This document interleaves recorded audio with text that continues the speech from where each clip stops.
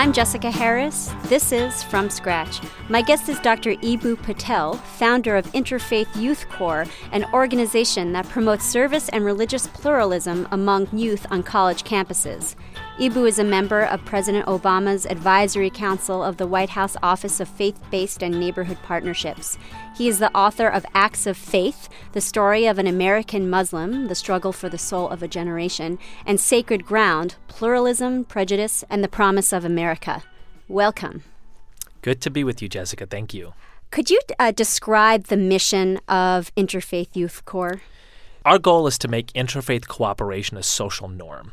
In the same way that multiculturalism has become a social norm and volunteerism has become a social norm and human rights have become a social norm, we want the idea that people from different religious backgrounds come together to build understanding and cooperation to be just part of the water of American life. What's an example of some of the projects that you focus on? So one of my favorite stories around this is something that happened at my alma mater, the University of Illinois, over the past 6 or 7 years.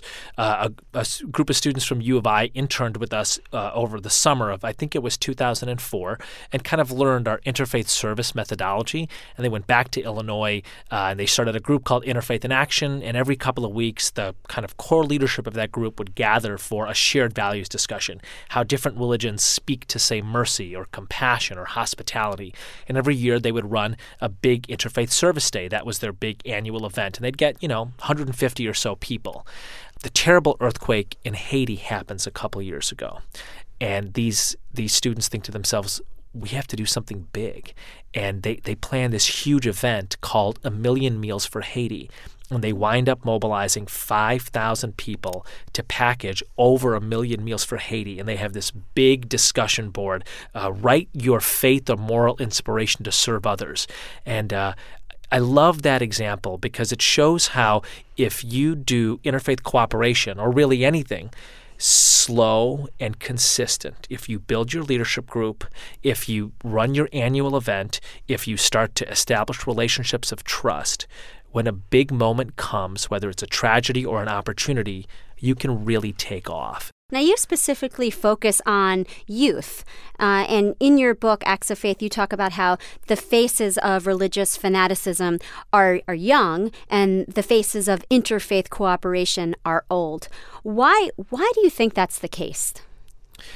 Well, I hate to say this, but religious extremist outfits are really entrepreneurial organizations, and they understand extremely clearly that they have a target segment that they're effectively marketing to, and that's young people. And they use strategies which are really appealing to young people. When we were kind of coming on the scene, given that the segment that we want to mobilize and inspire young people, we had to make sure that we were doing it in ways which were genuinely inspiring and mobilizing to people in their teens and 20s. You talk about the religious extremist groups being entrepreneurial and brilliant youth organizers. Osama bin Laden wasn't such a bad youth organizer. Osama bin Laden that's what he was. He was a youth organizer. Why has there been a scarcity of that in more cooperative interfaith youth movements? So, one of the inspiring things for me is that over the course of American history, there hasn't been a scarcity. I think we just don't tell those stories well enough. So think about, Martin Luther King Jr. in Montgomery in 1955, leading the bus boycott, was 26 years old. And of course, he was drawing on the inspiration of Jesus Christ. He was also drawing on the lessons of Mahatma Gandhi, an Indian Hindu leader. Mm-hmm. And Gandhi, when he started his movement against the racist pass laws in South Africa, was 24 years old. I want to talk about your own religious journey because, in a way, your personal story deeply informed your professional life and the founding of IYC, or Interfaith Youth Corps. You are Muslim, and your specific sect of Muslim is Ismaili. What does it mean to be an Ismaili Muslim? Right. So, Ismailis are a small community within the Shia interpretation of Islam.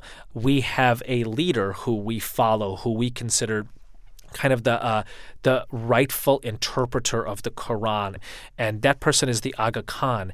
The Aga Khan has built this really remarkable network called the Aga Khan Development Network, identifying the core values of Islam, mercy, compassion, the dignity of human beings, and building a set of institutions in a dozen plus countries in the Muslim world, where some really bad folks are operating. The Aga Khan Development Network institutions are educating girls and helping small business owners get their businesses off the ground and redoing Muslim monuments and works of art that are kind of falling apart.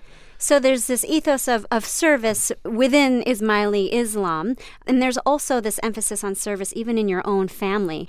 Your grandmother, for example, is very service-oriented. Can you discuss that? Yeah, so a big part of my faith journey was falling in love with the service heroes of other traditions and all these people across different religions. And at that time in my life, I was probably 20, 21 years old. I never really gave much thought to the tradition of my birth. I just thought it was boring, right? And then the summer before I head off to graduate school, I spent in India, and I spend it at the apartment of my grandmother in the southern part of Bombay. And I wake up one day, and there is this woman in my grandmother's apartment wearing kind of a torn white nightgown, several sizes too large for her. So I asked my grandmother, who's this woman? And my grandmother says, well, I don't know her real name. The leader of the local prayer hall brought her here. We'll call her Anisa.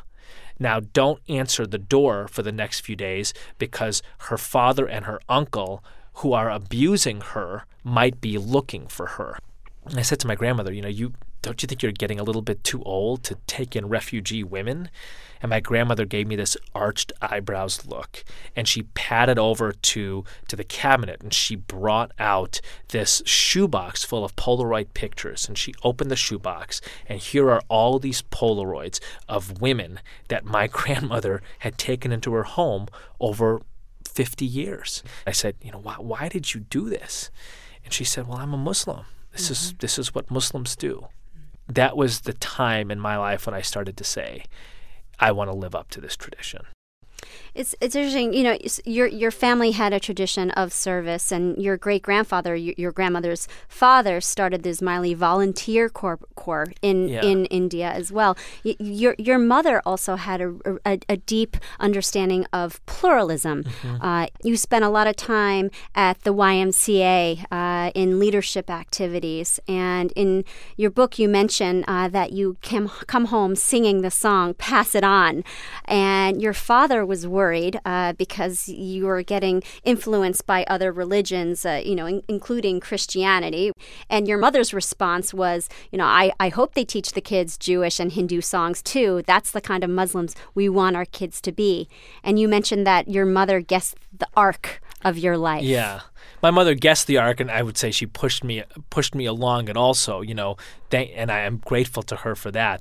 Your parents are from India. Your father was an actor and filmmaker in India prior to moving to the United States and working for Leo Burnett, the advertising company. Right. And your mother was a CPA, a certified public accountant. What was your own experience as an immigrant child growing up in the Chicago area? By the time I was in high school, I found this kind of pack of kids who were not like the others in the same way that I was. We were nerdy kids. We not only did well in school, but we liked school. We were from all different religious and ethnic backgrounds. There included a Cuban Jew, a South Indian Hindu, a Nigerian evangelical, a Lutheran, a Mormon, and a Catholic. And what's interesting looking back on that right now is we would talk about literally everything under the sun, but we wouldn't talk about religion. And one of the most formative experience in my life is actually an experience of failure, which is the several months where I watched my Jewish friend experience an ugly strain of anti-Semitism in my high school. And a group of thugs were kind of going after him. And I remember watching this and doing nothing. A couple years later, when we were in college, my friend brings this up with me and says, the hardest part of that was you doing nothing. Why did you do nothing? And it was a deeply humiliating experience. I shared it with my dad, and my dad was really really sad about it, really disappointed. And he's like, you failed your friend and you failed your faith. You failed Islam. If I've taught you anything about religion, it's that Islam, the tradition of the prophets, calls you to stand up for those who are being hurt, especially when they're from a different tradition. That happens when I'm like 18 or 19 years old. And a big part of that moment is me thinking to myself, wow, maybe religion is relevant to me. Though your relationship to Islam was a complicated one, and you kind of had a moment of clarity in 1998 when you went to visit the Dalai Lama, when you were on the road to creating this interfaith movement, and you, through Buddhist meditation, found Islam again. Can you describe that moment? Yeah, so, as I look back, and of course, one's history always feels a lot more coherent, and you can connect the dots. They feel linear, and it feels very scattered and confusing when you're going through it. And the moment with my grandmother in her apartment in Bombay was wow, religion. I'm watching this woman be inspired to do dangerous things to help other people in the name of her faith. And then, in that same trip, I had this chance to have an audience with the Dalai Lama. And as you say, I'm kind of practicing Buddhist meditation at the time, and I'm excited to tell the Dalai Lama about my new Buddhist meditation practice. And we get inside the Dalai Lama's receiving room, and he has this conversation with my friend Kevin about Judaism, and then he turns to me and he says, "So you're a Muslim?" And I was like, I was a little confused and taken aback because I was just about to tell him about trying to be a Buddhist. And then he says again, "So you're a Muslim?"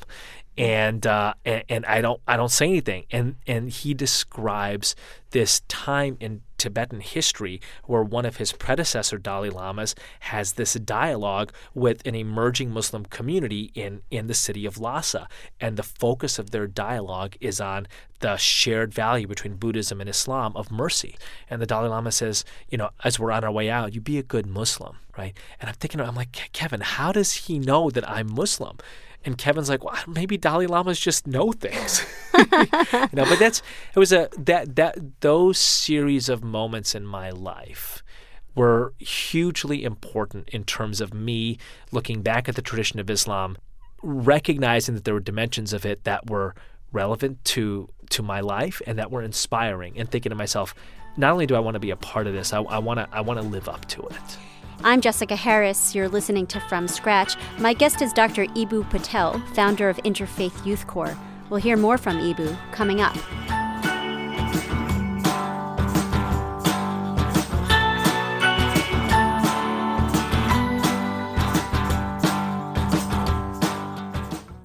I'm Jessica Harris. This is From Scratch. My guest is Dr. Eboo Patel, founder of Interfaith Youth Corps, an organization that promotes service and religious pluralism among youth on college campuses. He is the author of Acts of Faith, the story of an American Muslim, the struggle for the soul of a generation, and Sacred Ground, pluralism, prejudice, and the promise of America. Simultaneous with your own developing allegiance to Islam is your idea for building this Interfaith Youth Corps, which promotes religious pluralism, so people really appreciating their own religion, but working together in the spirit of service. How did that idea first originate? So, when I was in college, there were two big movements emerging at the time. One was the diversity and multiculturalism movement. This is, 1993. Cornel West has recently published Race Matters. The Rodney King beating had just recently happened. Universities were starting ethnic studies and Afro-American studies departments. The idea of racial and ethnic diversity was pervading the campus, right? And the second movement that was emerging at the time was the service learning movement. So Teach for America was a relatively new organization at that time. City Year was a new organization. President Clinton had just started the Corporation for National and Community Service. And I remember I'd go home a weekend every couple of months, and I would lecture my dad about multiculturalism and people of color consciousness. And mostly my dad was took this in good humor. And at one point, he got a little frustrated, and he was like, "Listen, the next time you want to lecture me on the consciousness I'm supposed to have as a person of color, you just tell me how we're going to solve the most important diversity problem in the world, and it's about religious diversity. Watch the evening news. Open the morning newspaper. The dimension of diversity driving the world is religious diversity, and you never say a word about it." And neither did the college campus movements. It was almost non-existent in the diversity. I can probably count 5 times, on one hand, the number of times that I heard the word religion in the diversity conversation.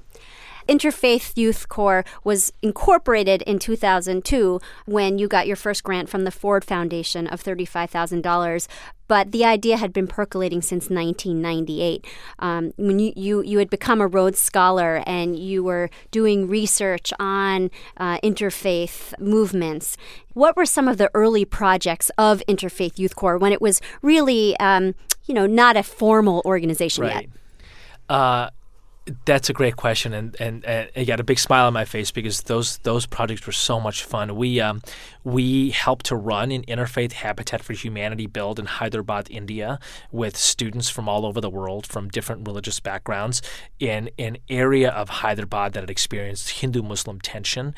Just as I saw in college how service brought together people from different racial and ethnic backgrounds, the projects that I started doing in graduate school all around the world, in India and in South Africa and in different countries in Europe, were about bringing young people from different religious backgrounds together around service.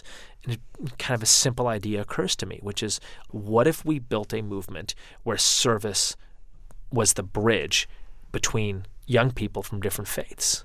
In 2002, the Ford Foundation gave you your first grant of $35,000. You, at the time, were not working full-time for Interfaith Youth Corps. You were teaching. Right. At what point did you say, okay, this is going to be my full-time work? Right. So, we got that $35,000 grant from the Ford Foundation in summer 2002. And then we went to a couple of other foundations, the Chicago Community Trust and the Woods Fund, and we basically said, listen, the big boys in New York have invested in this, and we're based right here in Chicago, and most of our projects benefit Chicago. Won't you give us some funding as well? And they did. And as soon as that funding came online in early 2003, I told my wife, will you hold my hand and can we take this leap together? And can I do this full time? You mentioned your wife, Shanaz. Right. She is Muslim. Mm-hmm. Before you met her, you had a history of dating women of other religions. Your first girlfriend was a Mormon, and you dated a Jewish woman and a Hindu. So, as we're in a presidential cycle with a Mormon candidate, I find myself thinking a lot about what I learned from my Mormon girlfriend in high school and how much I learned to appreciate her tradition, even though I had disagreements with it. And this is part of what we call the science of interfaith cooperation at Interfaith Youth Corps, which is that I view the Mormon community not through the negative things that people are saying about Mitt Romney and the church by proxy. I view the Mormon community through my friendship and my relationship with my girlfriend in high school. And what we know from the social science data in religious diversity is that if you have a positive, meaningful relationship with somebody from a different religion, your attitude towards that whole religious community, and in fact other minority religious communities as well, improves. And it's one of the things that we train our interfaith leaders on college campuses to do through something called the Better Together campaign is we want them to be creating programs where people from different religious backgrounds can develop positive, meaningful relationships. We mentioned that 2002 was the founding, the official founding of the organization. This is after, obviously, September 11th. What role did September 11th play in the organization's development, if any? Well, the idea occurs to me in 1998, and over the course of my time at Oxford, I go to different parts of the world and I start interfaith youth projects. And as I'm doing this, I'm thinking to myself, wow, if we had more money, we'd be able to do these projects better and we'd be able to do more of them. So I'd go see foundation program officers and other funder types and, kind of important official types, and I'd tell them the importance of young people as interfaith leaders. And they looked like they wanted to go to sleep a lot. And after September 11th, nobody looked like they wanted to go to sleep anymore. Do you think Islam has more of an inclination towards extremism than other religions? No, I think that in the past 40 years, unfortunately, a set of extremist leaders who were able to build strong and entrepreneurial institutions happened to emerge in the world of Islam. But I think it has nothing to do with the tradition. I think it just has something to do with this group of people just happening to emerge. And literally, if you took 8 or 10 people out of the 20th century, Sayyid Qutb, Abdullah Azam, Maududi, Osama bin Laden, Amin Zawahiri, if you took them out of the 20th century, you wouldn't have Muslim extremism. It's interesting that this is a show on entrepreneurs and institution builders, and the fact that you need people to actually build things. If those people hadn't existed, those institutions wouldn't exist and the movement wouldn't exist. Some people say that since Islam is inherently a younger religion compared to the other Abrahamic religions like Judaism, Christianity, there is inherently more strife. It's kind of the religion is going through its adolescence, whereas Christianity has already gone through theirs and Judaism as well. Does that resonate with you? No. I mean, maybe it's because I'm a sociologist, but I just don't think things fall from the sky or rise from the ground. I think people build things. And that's why we are so intent on building a strong institution at Interfaith Youth Corps. If we don't build it, then it's not going to exist. In your book, Acts of Faith, you talk about briefly the founding of Islam. And it was striking to me because the founding of Islam seems to be deeply rooted in religious pluralism.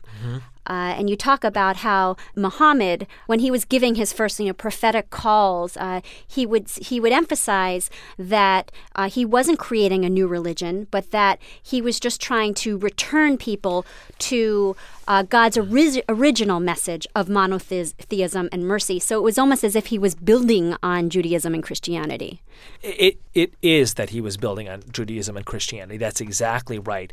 And part of what I draw out in Acts of Faith, and even more so in Sacred Ground, is what we call this theology of interfaith cooperation. And I believe that this is deep in every tradition, that you can tell the story of Judaism, the story of Christianity, the story of the Baha'i faith, the story of Hinduism and Buddhism, and certainly the story of Islam as a religion that was highly relational, that sought to build bridges from the beginning. I'm Jessica Harris. You're listening to From Scratch. My guest is Dr. Eboo Patel, founder of Interfaith Youth Corps, an organization that promotes service and religious pluralism among youth on college campuses. In addition to ultimately raising capital, you built a strong board of directors, one of whom was a director at McKinsey. And in 2009, 2010, your organization kind of had this important pivot moment. Can you discuss that for a moment? Sure. So I'm smiling because you call it a pivot, and that's so gentle. It felt like a punch in the face. So, the quick story of the organization is once we get our first grant in 2002 and we start running projects, that get media attention, and we start getting speaking opportunities across the country, and then the White House and the State Department finds out about us, and we start going around the world and talking about interfaith cooperation, it feels like we're going from like celebration to celebration and success to success between 2002 and 2009, 2010. We grow from a $35,000 grant to basically a $3 million budget. We're one of the largest, if not the largest, interfaith organization in the country. When Barack Obama becomes president, he appoints me as one of his faith advisors, which kind of just signifies the role that we play in interfaith work. So when my friend and board member Tariq El-Masri says, hey, we ought to do kind of a comprehensive assessment of Interfaith Youth Corps' impact, I'm like, sure, tell us how great we are, just like the press does. I didn't really realize that's not really how McKinsey Consulting engagements go. So I'll never forget Tariq at a barbecue he's having at his house, where he invites my wife and family and myself. He kind of let slip that he's getting the data back and it's unimpressive. And I think he's speaking Swahili. I'm like, what are you talking about? He's like, let me be really straight with you, Ibu.